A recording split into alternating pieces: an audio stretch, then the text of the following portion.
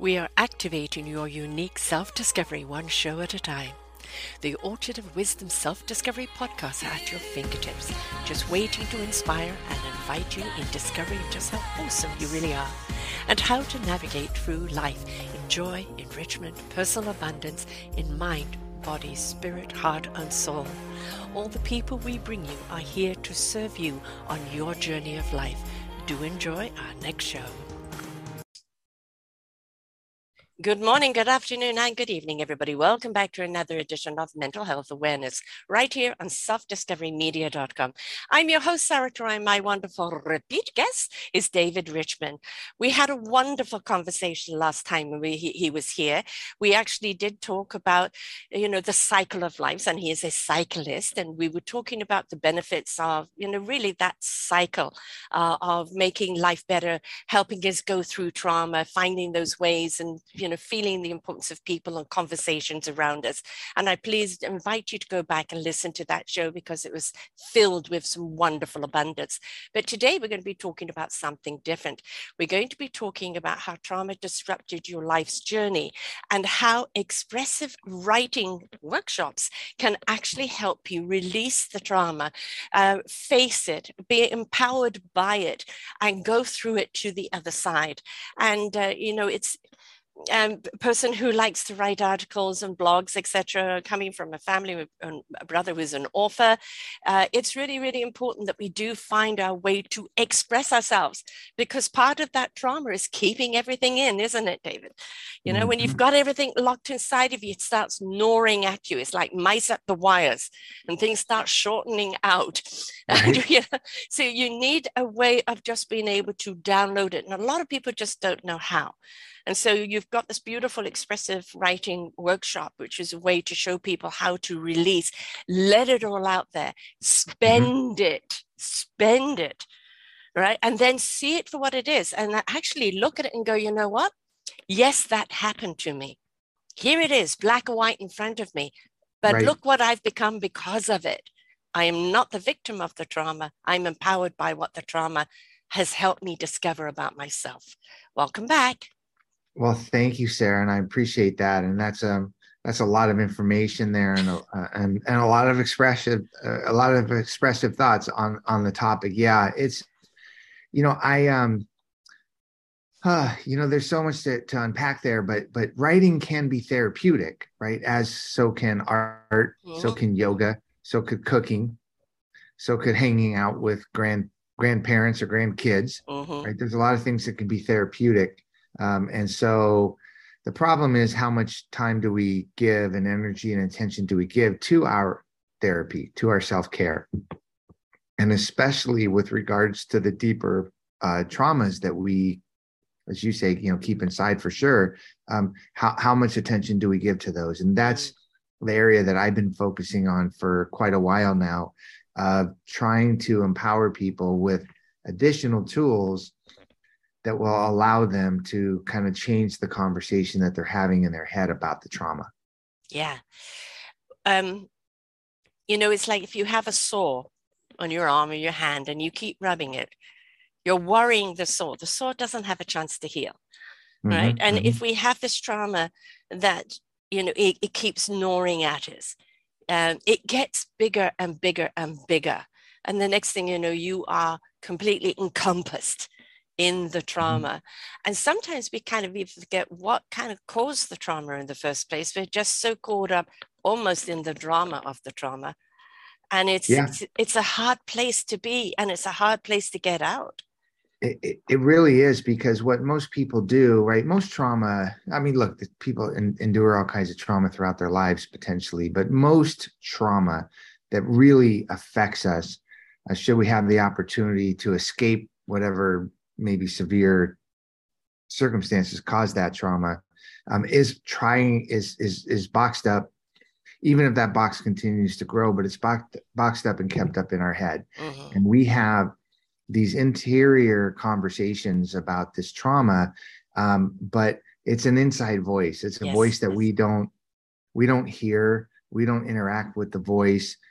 We don't we don't try to understand the voice. We don't have a conversation with it. Mhm. So So that's where the problem lies, is that we have two voices. One is the voice that we use to interact with the world, and the other voice is this inside voice that's dealing with our demons, dealing with our traumas, and it's having a different conversation than the conversation that we have with the world.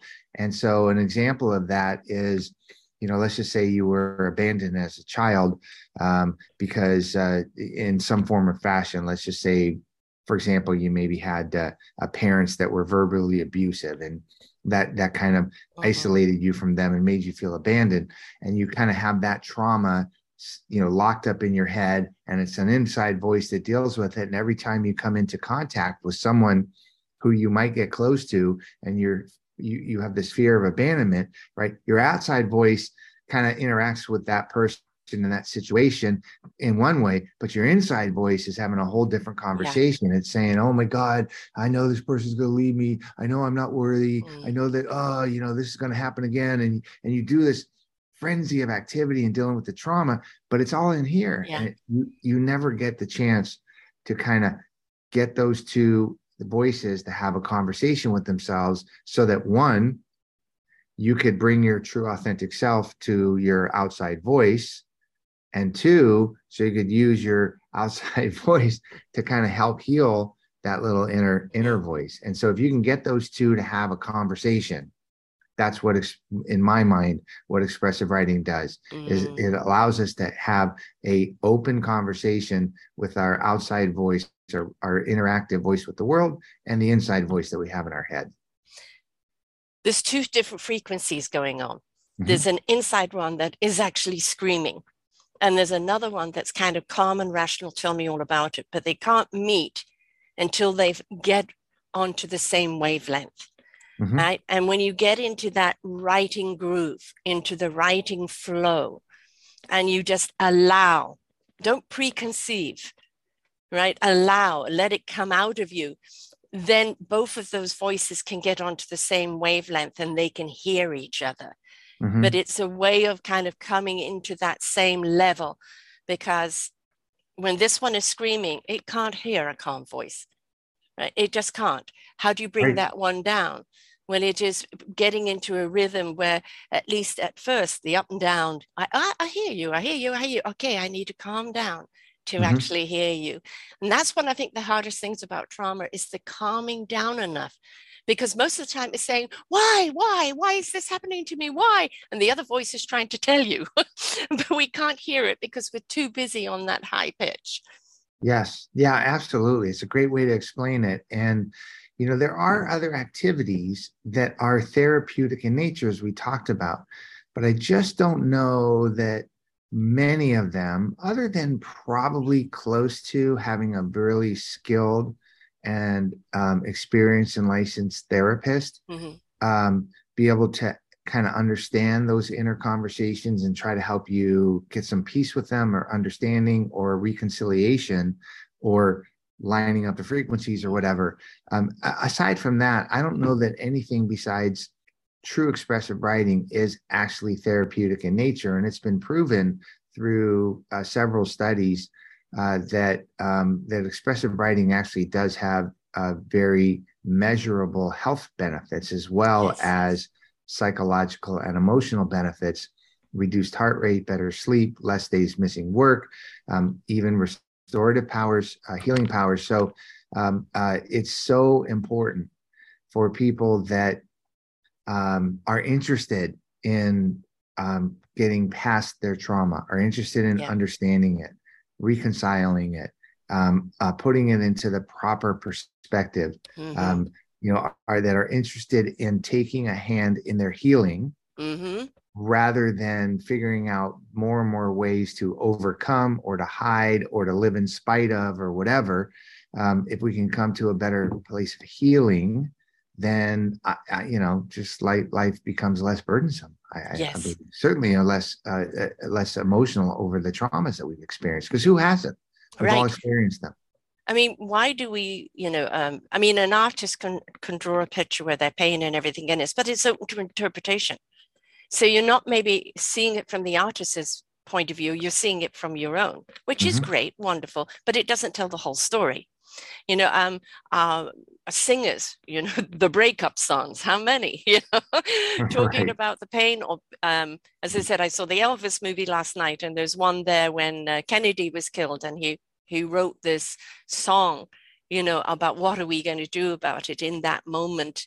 And it is those emotions that allow us to put pen to paper, and of course where the singers then take it to the next level and Oh, then, sure. you know, bring it out in music. But it's still, the words had to come through them before the music came through them. The words had to mean something to put the music to it. And Hmm. really, when we're looking at is that when we get those words down on paper, it becomes our own music, our own rhythm. It becomes something that's more fluid in our own life.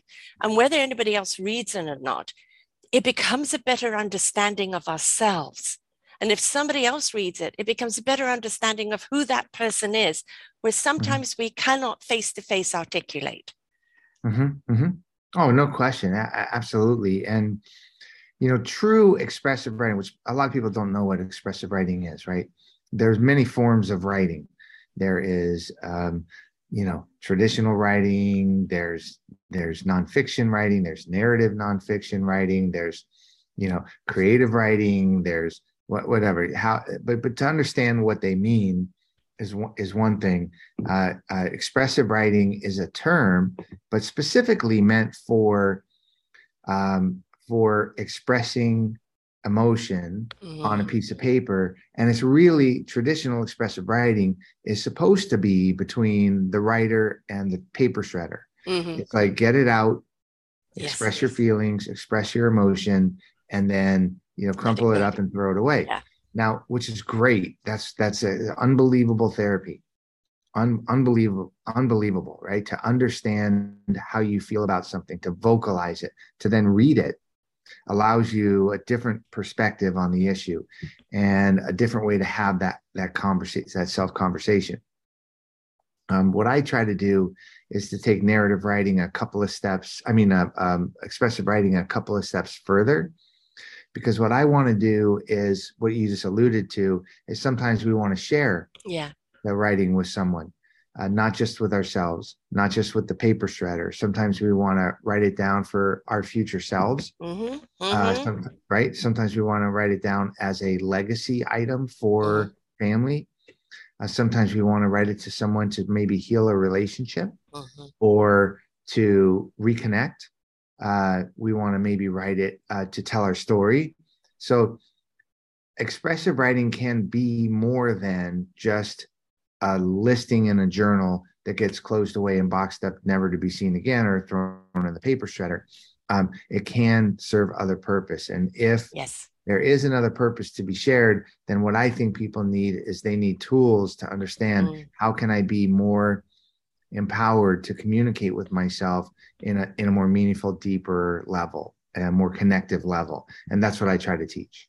Empowered. I mean, I love that word. Mm-hmm. You know, we talk a great deal about power, power, power, but, you know, I think empowerment of yourself and then being inspiring and invitational to others through that empowerment is massive. You know, it is the Mm-hmm. power that we seek. And that empowerment of self, of being able to write something down and being able to look at it afterwards. I mean, I've written things from 20 years ago, 21 years ago. I've gone back and read it and thought, who wrote this? I really connect with it. And then it's my name at the bottom. It's a, Right. because I suppose in a lot of ways, express where I write, you know, where I'm at or what I feel at the moment. And it's sometimes that revisiting, the revisiting of it, just even to look at, that's how I felt then, but look where I am now. Mm-hmm. Look how Mm-hmm. much more empowered or empowering I am right now. And Yep. a lot of people, look at it, then leave it, never look at it again. No, I think when you can look back, and I've got people who share stories that are horrific, things that never should happen to a human being. And they're sharing that story, and they can share that story over and over again because they're not attached to the story. Mm-hmm. Right? It is their life. It is who's they've become, what's made them become who they are today.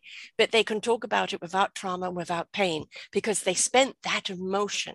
And now they can tell the Right. tale without being emotional about it. Right, because when we face the issues that affect us, the issues that are traumatic, when we face them, we face our fears, we face Mm-hmm. whatever, then they obviously become lessened, right? We can Yes. talk about that all day long. They obviously do.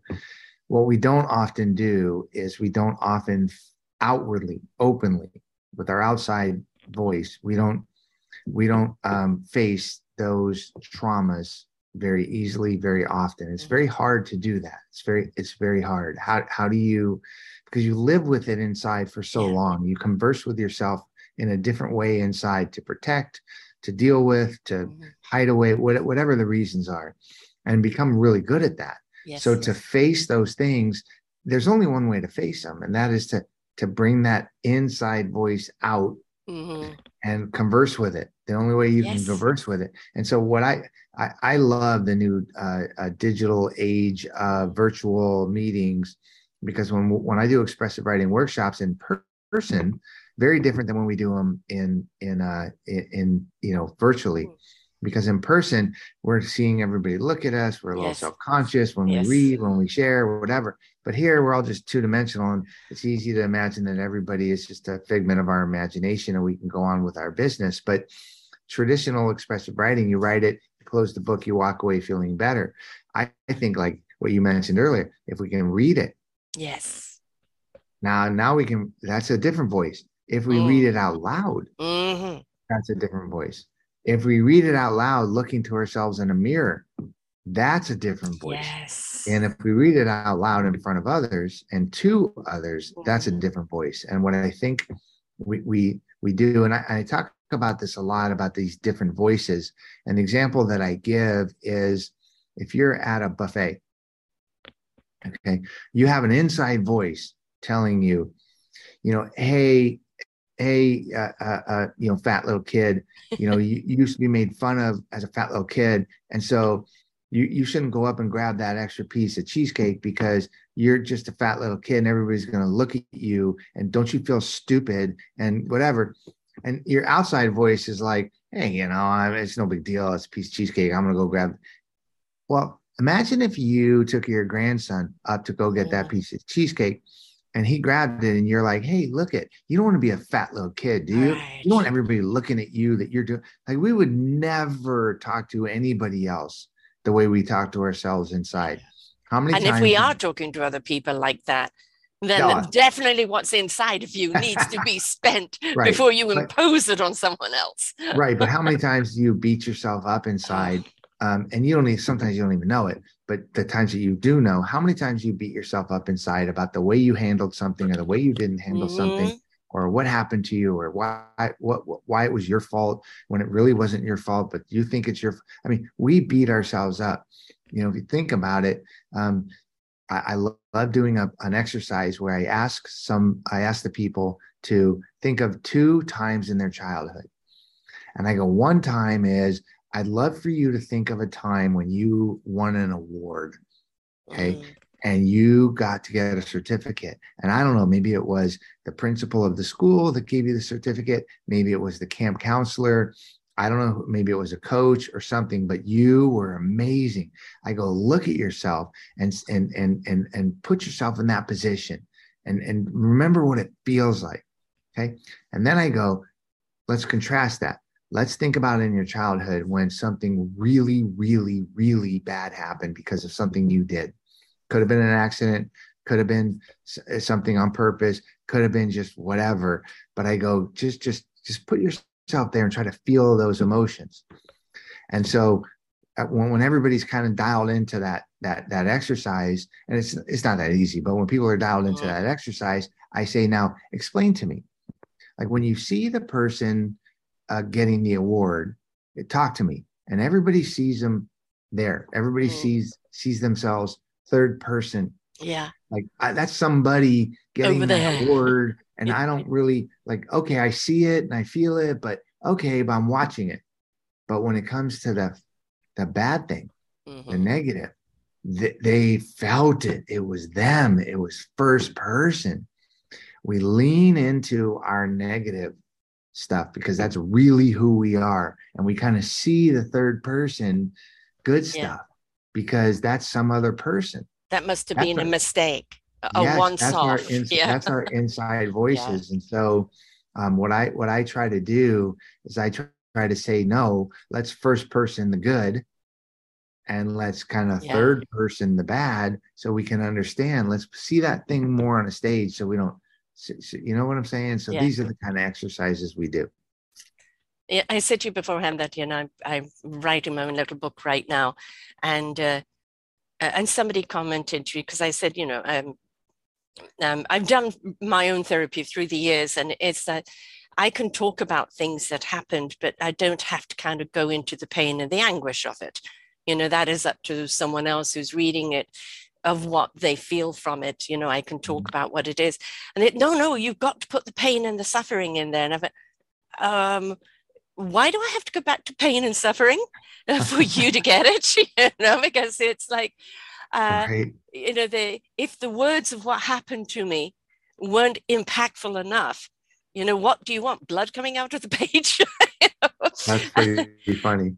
So I think at some point, it's when you can get to that stage where you, as I said, you can talk about something and it is no longer the blood coming out of something, it is, then then that you've spent that emotion, and you can look at that award of, was it deserving? I did deserve it. Right. And I worked for it. This has been a journey towards that. And that's really who I am. And this other is what happened to me. And when we look at what happened to us, we need to change it to what happened for us, because that's when we discover our strength and our courage and our abilities. And actually just how awesome, which I prefer the word flawsome, we really are. Flawsome. We're all flawed. We've all got flaws. Right. Let's celebrate them, right? And just be awesome. I love that. In our flawsomeness. I love that. That's a fantastic word. I love that. It is a lovely word. Yes, it's. I can't remember who gave it to me or where I saw it, but I think it's very apropos. I think one of the things about society is this always trying to strive to be perfect. In whose eyes? Yeah. Right. You can break every record in the world and be perfect for a second, and somebody will pull you down the next. It's the embracing our imperfections and that make us unique. Being able to say, yes, I did make a mistake then, but I didn't know any better then. I do now. So what I do now is what counts. Absolutely, right. You only know what you know when you know it, and you didn't know what you didn't know before. You just knew what you knew then. You don't, so now that you could be better. Yes. And one of the things that's that's super important with expressive writing is understanding that there is some distance that's covered between your trauma and you. And what we're trying to do is just kind of lessen that distance and reshape the conversation, right? Figure out new ways to connect and shorten that distance and understand that, well, I didn't know then, but I know now. And one of the things that I often think about is that we're just not taught how to do that. No. And when you think about it, a lot of people are equipped to deal with certain things. Your parent or your grandparent taught you how to cook. Your dad, your other older sibling taught you how to navigate the educational world to maximize your opportunity, or taught you finances, or gave you a skill, or instilled arts in you, or whatever. But a lot of times we don't have the opportunity to have that happen. With regards to writing specifically, we don't. We're not taught how to write. We're taught how to spell. Yes. We're taught how to form sentences, but we're not taught how to write or express ourselves. Well, certainly, absolutely. Where I was leading is how to express ourselves. So that's what I try to teach people how to do, is to go further, give me more, talk about the emotion of it, so that we can understand and have the deeper conversation with ourselves. So that's the fun part of it. You don't have to be, quote, quote, a writer, an author. This is, whether somebody else reads it or not, that is not what it's about. It's about, we know for a fact that if you leave that trauma inside of you, it will create dis-ease manifesting in disease, mental disease, physical disease, social disease, social dysfunction, where we see so many of the people that just go out and shoot everyone. They're trying to shoot their pain that they project on everyone else. And it's because, and people, well, I didn't see that pain inside of them. No, because they never knew how to express it. They never knew. And this was just literally the burst of the bubble. And this was their way. Nothing right about it. But we can actually understand in some ways how, you know, the people that get angry or swear or shout or this or that, in a way, they're trying to release the pressure of the anguish that's going inside of them. The ones that are silent, that have got all that trauma inside of them, if they don't find an outlet to release it, it is a ticking bomb waiting to be released some way or other, either through disease or through some sort of interaction out there that's not going to benefit anyone else. Yeah, but also even you know, not enjoying life or getting out of our relationships, or are connecting with our true authentic selves so we can be the best that we can be. There's a lot of ways that trauma manifests itself to limit us from becoming who we're going to be. And you know, I could give 100 stories of people in expressive writing workshops that actually learn how to overcome a piece of them that is preventing them from becoming their best selves. And a simple one that comes to mind right now is I had this wonderful woman. It was a cancer organization that I was working with, a big expressive writing workshop. And one of the prompts that I gave them was worry. Like, let's talk about worry for a moment. And I empowered them with some tools on how to have deeper conversations with themselves, how to express themselves on a more emotional level, how to see what they're feeling rather than just say what they're feeling. And on the subject of worry, this one woman wrote this wonderful piece about how she was worried about everything, like everything. She from morning till night, that's what she was worried about. And I asked her on part 2, if she could solve for worry, how would she get a better night's sleep? And so we talked about that for a little bit in her writing. And for her, a visual came to her, is that she had kept a pillowcase that her grandmother had knitted for her up in the closet for many, many, many years. And she said, what you need to do is to put grandma's pillowcase on your bed tonight so you can get rid of all your worry. And I thought it was a wonderful analogy. And so I said to her, can you read that to yourself tonight? And can you actually please go get the pillowcase? Can you actually put it on your pillow? So most of the expressive writing workshops I do are a series of them. So a month or 2 or whatever later, we were back at the same organization doing another thing. And I saw her and I said, oh my God. So I got to know, like, what happened with grandma's pillowcase? Did it give you a worry-free sleep of night, night's sleep? And this is a woman who's dealing with, very, very, very heavy medical issues, emotional issues. And she said, you know what, David? She goes, I put grandma's pillowcase on. First, I read my letter to myself. Then I walked to the closet. I got grandma's pillowcase. I put it on the pillow.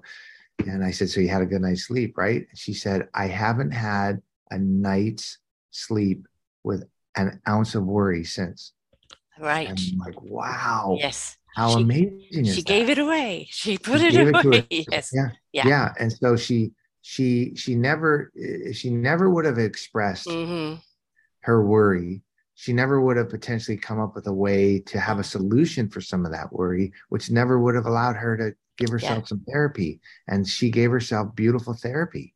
I mean, how incredible is that she can now have a worry-free night's sleep night after night after night. How great is that? That now became a safe place for her.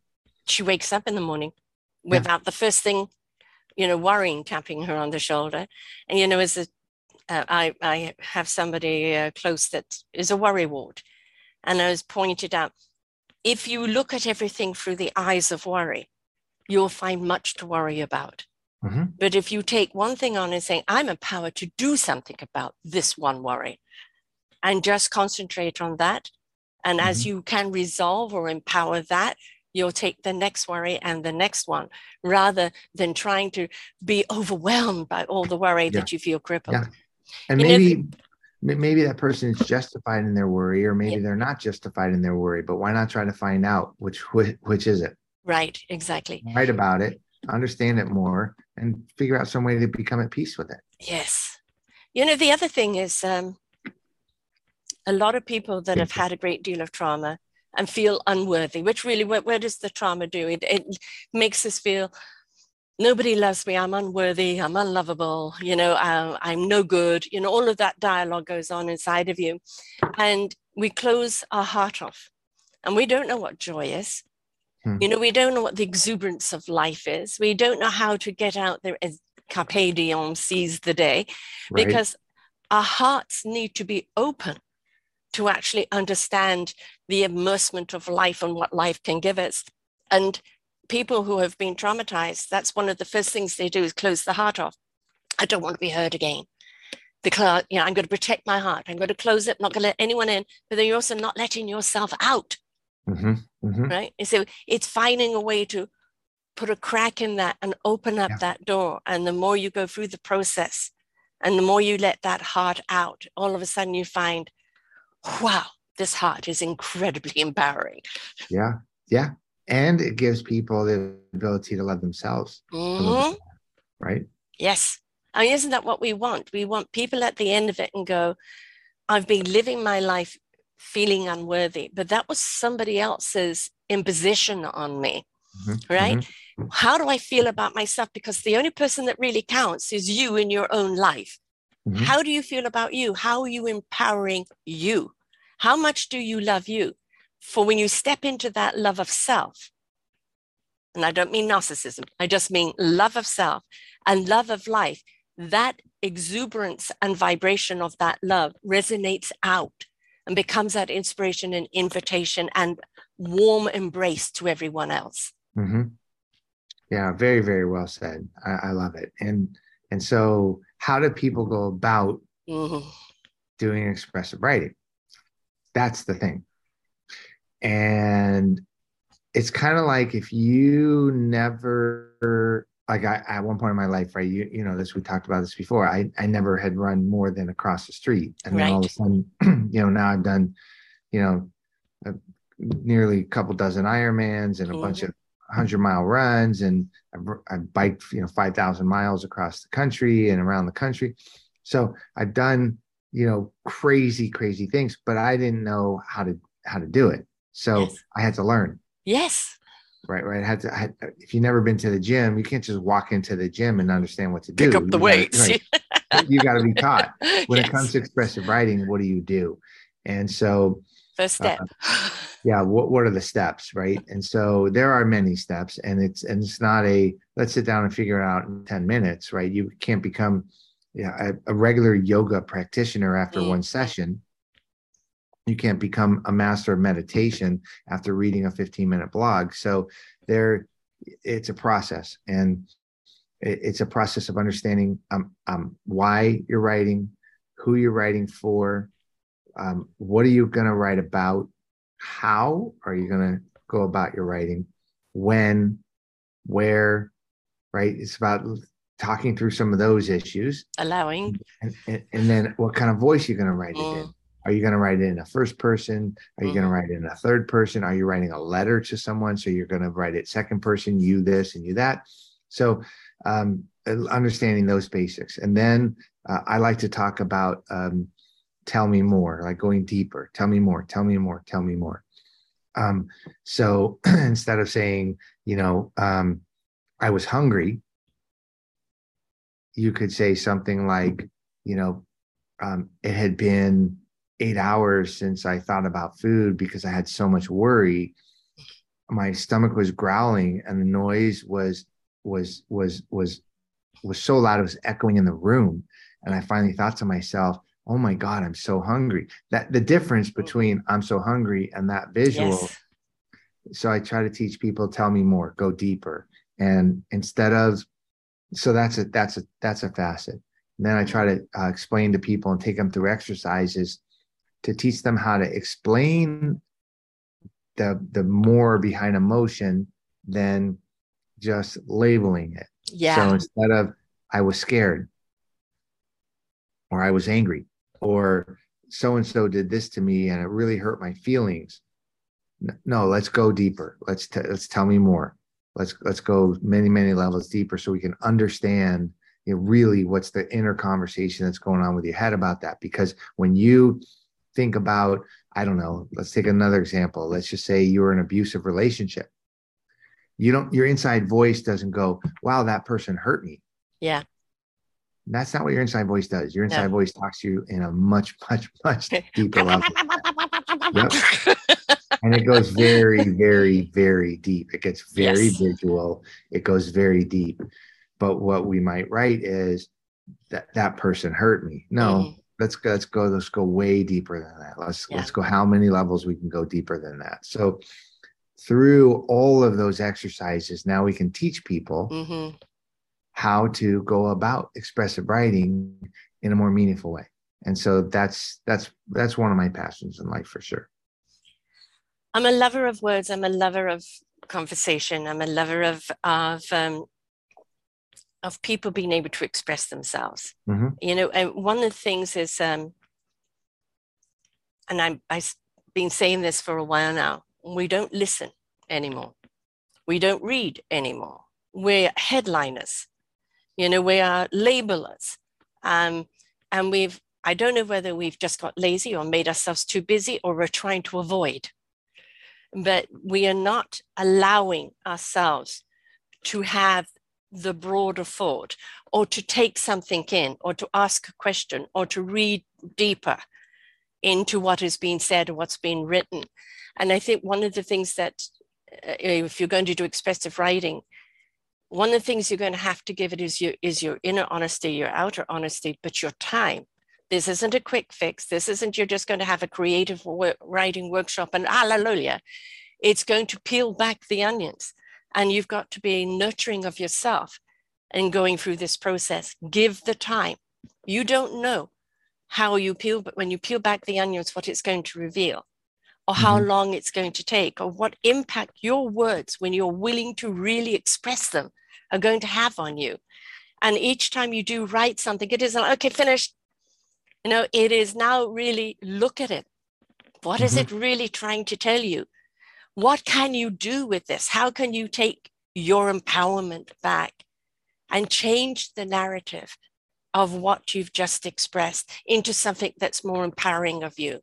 And we have to be willing to give our time and our effort and stop looking for quick fixes. Yeah, beautifully said. And there are informal and formal ways in which you can go about doing that, right? Informal and formal ways. Informal ways are just figure it out and sit down and start to write. But yeah, that's easy, but it's not so easy. You know, the other way is to get some kind of guided, you know, exercises, some kind of, you know, guided instruction on how to do that. Yeah. We need, you know, an orchestra. It doesn't matter how great you are with your instrument.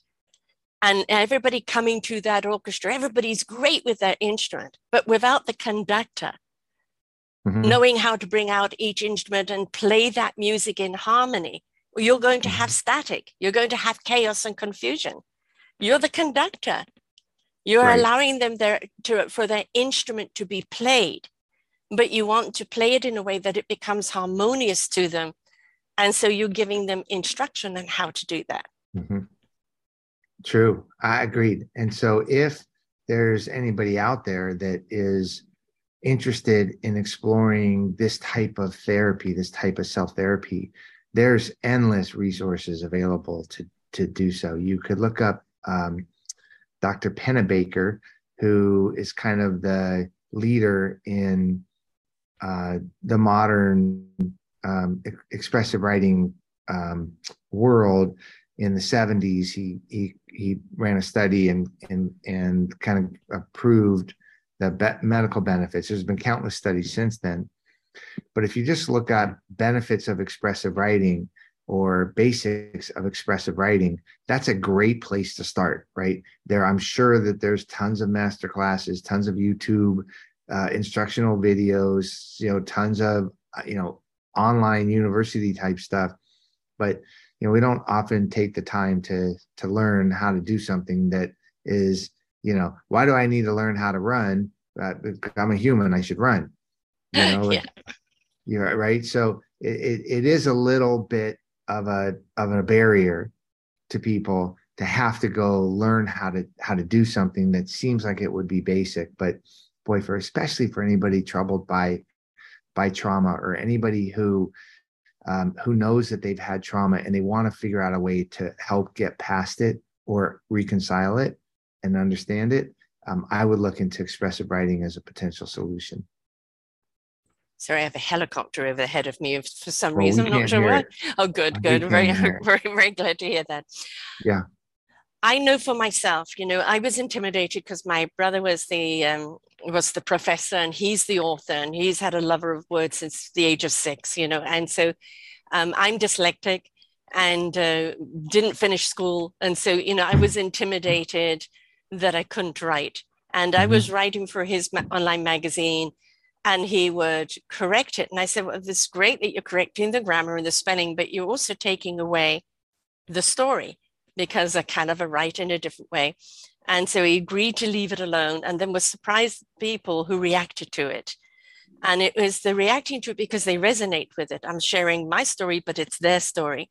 And I think that when people do start to write and really allow those layers to come out, it becomes something that I know you will do for the rest of your life in some form or other, because getting those words down on paper, reading them, even if you just wrote it, didn't read it right now and come back to it later, it's your inner self talking to you, showing you where you are or showing you how you feel. It's just the writing is such a wonderful process of an expressing of oneself in whatever way. But it also, as I said, there's many authors I've interviewed, and they've said that when they started writing, they weren't quite sure, what did they want to do. But when they finished it and they actually read back what they had written, the therapy that it had been to them, the expression of who they were or what was going on, or going through the journey of writing the book to who they are now, is something that will stay with them for the rest of their lives. Sure. So whether you are a writer or not, I'm not. Come on, I can't spell. I got Grammarly, thank God. I'm dyslexic. My words go the wrong way around. But it is about, let go of any of the judgments. Let go of anybody. Oh, you should do this. You're giving the instructions of how best to bring it out in you. But the pen or the fingers on the keyboard, that's you. You're the artist of your own canvas. All you're doing is showing them how to use the brush or which paints are best for them. But it's up to them what they paint or what they write. But I promise you, when you do take it and you do start expressing and you do start releasing, you see yourself through the writing. Well, you're in discovery of yourself. You're in discovery of yourself through your writing, and you discover you're so much more. And as you're doing that, over your right ear is self-discovery. Yes, exactly. When you think that came wrong. Yeah, exactly. Exactly. And that's the thing is, I think we are always in self-discovery.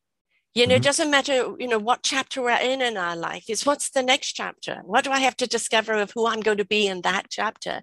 And I think one of the things that we need to keep alive is our wonderment of what else is next out there. Who else am I going to be in life? I'm turning 68 this year. Is life over? No. It is like, what is that next chapter going to be for me?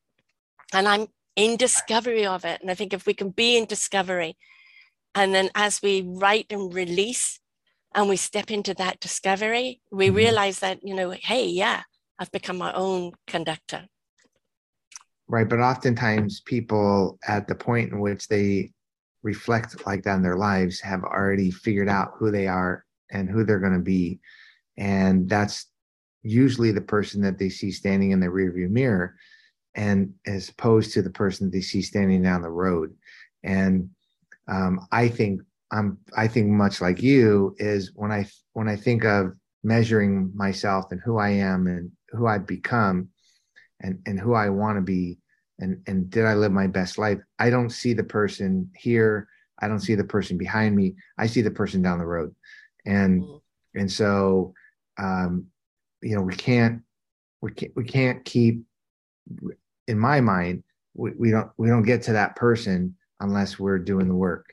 We got to continue to make our way down. Yeah, we got to make our way. It's not like, I'll become that person one day down the road. No, it's not you coming to the finish line on the marathon. Right. You got to be at the starting line too, and you got to be in preparation to run.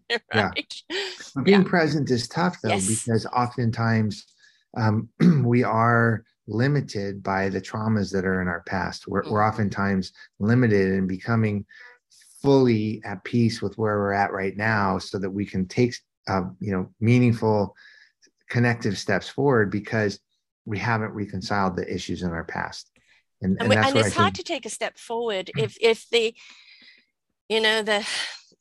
rabbit hole is still trying to suck you down. Mm-hmm. At some point you've got to put a cap on that rabbit hole. I'm not going to go any deeper. Right. I'm going to rise up. I'm going to release. I'm going to close up this rabbit hole. And there again, you can avoid as much as you like. You can blame somebody else as much as you like. As there's one finger pointed there, there's three back on you. Right. This may have happened to you, but what are you going to do about it?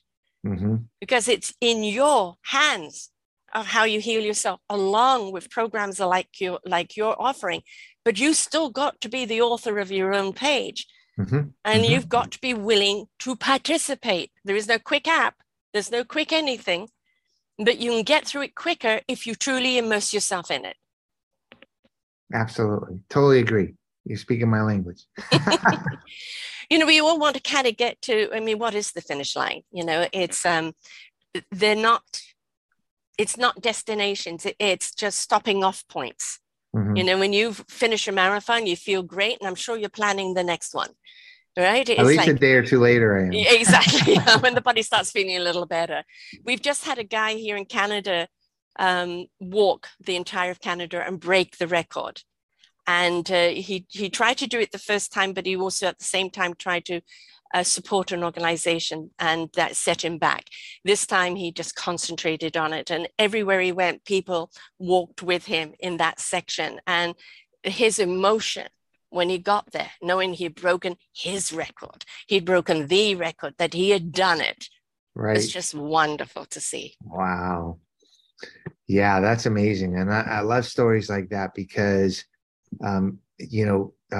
connecting with yourself and what your goals are and solving your problems, or becoming at peace with your problems, does allow for the journey to be expanded. And I love this idea of setting our goals high enough and of pushing ourselves to become better than we are. But I don't think I personally just don't believe we can do that unless we take a true assessment of who we are, where we're at, what's limiting us, what's helping us. Let's lean into the things that are helping us. Let's try to fix the things that are limiting us, and let's go. Let's go. You don't run a marathon because you just want to run a marathon. You do it because your heart's in it. Yeah. Right. Again, going back to, if your heart isn't open, all the things that you would like to achieve, you can't achieve, because your heart has to be in it. Your heart is your strength. It's your compass. It's your generator. It's your reason why. And your heart has to be open. And we're scared to open it because of the pain that it's been inflicted on it. But if you don't open it and release that pain, you will never know what it's like to truly live and love life. True. Well, let's get everybody listening the opportunity to do that, right? Yes. Get them to call up a local organization, do some research on the web, join. There's tons of trauma workshops. There's all this great stuff out there. And if you're, I'm thinking if you're feeling that that you'd like to figure out a way to change the conversation with yourself, kind of have your true, authentic outside voice connect with that true authentic inside voice and get to know each other a little bit better, bring the inside voice out, and make some peace with it. There's so many resources out there to do that. And there's your like workshop at the beginning. so Sorry to interrupt you. Like I said at the beginning, that there are measurable therapeutic benefits and health benefits to it. I vouch for that. Yes, I do. Again, there's two words I don't like. I don't like compare and competition. Competition is, when you are competing in a sport or something, but not competing with someone else, not comparing with someone else, because then we always feel less than, right? Yeah. And it is about releasing of oneself and always looking at, what if I can? What if I can? What if I can? What if I try?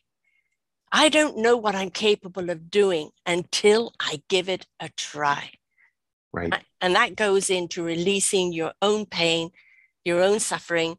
What if I looked at you and, as I would a friend who you see suffering, and you want to be there for that friend until that friend is there for themselves, you're just a Band-Aid, right? Totally. So be that nurturer for yourself. How do people go about doing your workshops? How long are they? What is the program and procedure? So, well, thank you for that. My workshops are usually offered through organizations. So cancer organizations, trauma, abuse, those type of things. Like we've been talking about, it's not an easy process. It's not a complicated process. It's just not easy, right? We gotta learn a little bit in order to do it properly. So most of my workshops are 3 to 6, a series of 3 to 6 90-minute to 2-hour workshops. So we're putting in 9 to 14, 15 hours of exercises and prompts over a period of time in order to develop the skills that allow us to now go off on our private world and do this as a regular practice. So like any skill, you don't need endless hours, but you need some hours to understand the basics and just kind of jumpstart what you want. So my workshops mostly are through organizations. And so if people want to reach out to you and find out which organization you're at, they can get hold of you through your site, or how? Yeah, absolutely. Through my on my website, where I talk about my books and all the different events that I do, and public speaking and that type of stuff. I have information about my expressive writing workshops, and if anybody wants to learn anything, I'm kind of connected in this area of trauma and self-care, so I can direct you possibly to an organization in your area, and or in the virtual world, any organization that might be aligned with kind of the issues that you're dealing with, or can give you fellow community members that are experiencing or have experienced some of the similar things that you have, so that you can know that you're not alone in going through this journey of self-healing. So I'd love to connect people. If you want, just reach out to me. I'm very responsive to contacting. And your website is? It is cycleoflives.org. So cycleoflives.org. And you've written 2 books, Winning in the Middle of the Pack and also Cycle of Lives, which we covered last time. Those 2 are not industry specific or fitness related or other. These are books for more the generally, and they can find those books wherever books are sold or on my website. Cycle of Lives is a great book about 15 people's emotional journeys with cancer, and I kind of interweave those stories with my cross-country bike ride and talk about the people I met along the way, in between bringing these really inspiring, evocative stories of people and how they have or haven't sometimes overcome the traumas in their lives that allow them, or sometimes prevent them, from forming these deep, meaningful conversations with people. I wrote that book so that we could all learn how to start hard conversations with people that are going through trauma. Winning in the Middle of the Pack is a story of some of the things that we talked about, which is, especially when you mentioned comparing ourselves. It's kind of a book where in the middle of the pack, continuing the marathon analogy, who doesn't want to see who's going to win the marathon. Everybody's who's going to win that thing? And also, isn't it kind of fun to watch like the last person crossing, right? The first and the last, they get all the attention and everybody's watching, but everybody else in between, nobody's watching. And so this winning in the middle of the pack idea is most of us are in the middle of the pack. Well, why not worry about what we think about ourselves? Because nobody's really watching. So yes. Stop worrying about who to compare yourself to, what people think about you. None of that really matters. What matters is what you think about yourself and what you're trying to accomplish in the world. So that's what winning in the middle of the pack discusses. The old conversation with yourself of why are you doing it? Yeah. Right? If you're not first and you're not last and you're not getting the adulation, you're doing it for yourself. Why? Yeah. What are you trying to get out of it? Yeah. And it's also kind of freeing to come to the realization, because it's very empowering to know that, because I think a lot of us live our lives wondering, hey, what's this person think about me? Or what does my boss think about me? Or do I need to do this so that this person gives me more opportunity? And we're always thinking that other people are measuring us, that we have to like worry about what they're thinking about. Yeah. In the reality, nobody cares. Like nobody's watching. They're living their own lives. So why not just worry about what you think about yourself? And so I love that concept. It's like the guy that's just run Canada. He's done it a couple of times, and this time he did it, and he did it for himself. He did it for himself, not anyone else. Right. And it's that the achievement of breaking the record, all wonderful, but he did it for him. Yeah. Yeah. And that impact of, you have no idea of when you do something that means something to you, that, for you, of the impact you're going to have on someone else. Mm-hmm. We think, oh, this is my achievement. I've achieved this. And then somebody else knows your story or knows what you achieved, and it becomes their inspiration, right? And their invitation to go, well, what else? If he can do that, surely I can, right? Yeah. And that's really what life is about. Let's inspire other people to believe they can. Mm-hmm. Because we can. But first, we've got to do some housekeeping. Yeah, I love it. Well, it's wonderful talking with you, Sarah. It's always great to hear you talking, because you do bring a great, fresh, optimistic perspective, and I love the idea of self-discovery, because if we're not here to learn, what are we here for? Who knows? I've never met anybody that knows everything, but I've met a lot of people that think they know everything. Oh, yeah. Right? So, yes. And if you know everything, then what is there else to discover? I mean, life is about discovery, right? They don't know everything. It's not, there's nobody that knows everything, but a lot of people think they do. I'd rather be in the camp that is, let's discover what we don't know. Precisely, because there's always something wonderful to discover. So the cycleoflives.org, that is CYCLEOFLIVES.org. You'll catch everything there. His books, please, as I said, do go back and listen to his previous show. Lots of beautiful, juicy nuggets in there as well. Thank you for coming back again. I really do believe in the work that you're doing here with the writing. I know it's therapeutic. I know it's releasing. And I also know that once you get to writing, whether you're writing for yourself or anyone else, it is something, it's a companion. It's a companion. It's your inner voice speaking to you that keeps you on track, that allows you to keep expressing and not bottling up. But it's also sometimes a beautiful, your dreams and your desires are down on paper. And then it is like, well, you know what? I can. I can.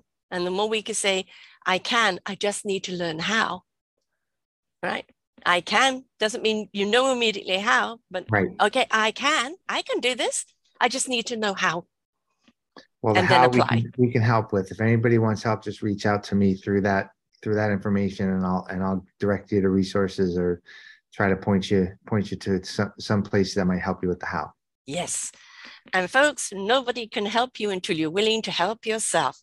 So please do, because you are worth it. And when you're willing to go through this journey and come out the other side, you truly understand how beautifully flawsome you really are. Thanks so much, David, for being with us here again. You're welcome, Sarah. Have a great one.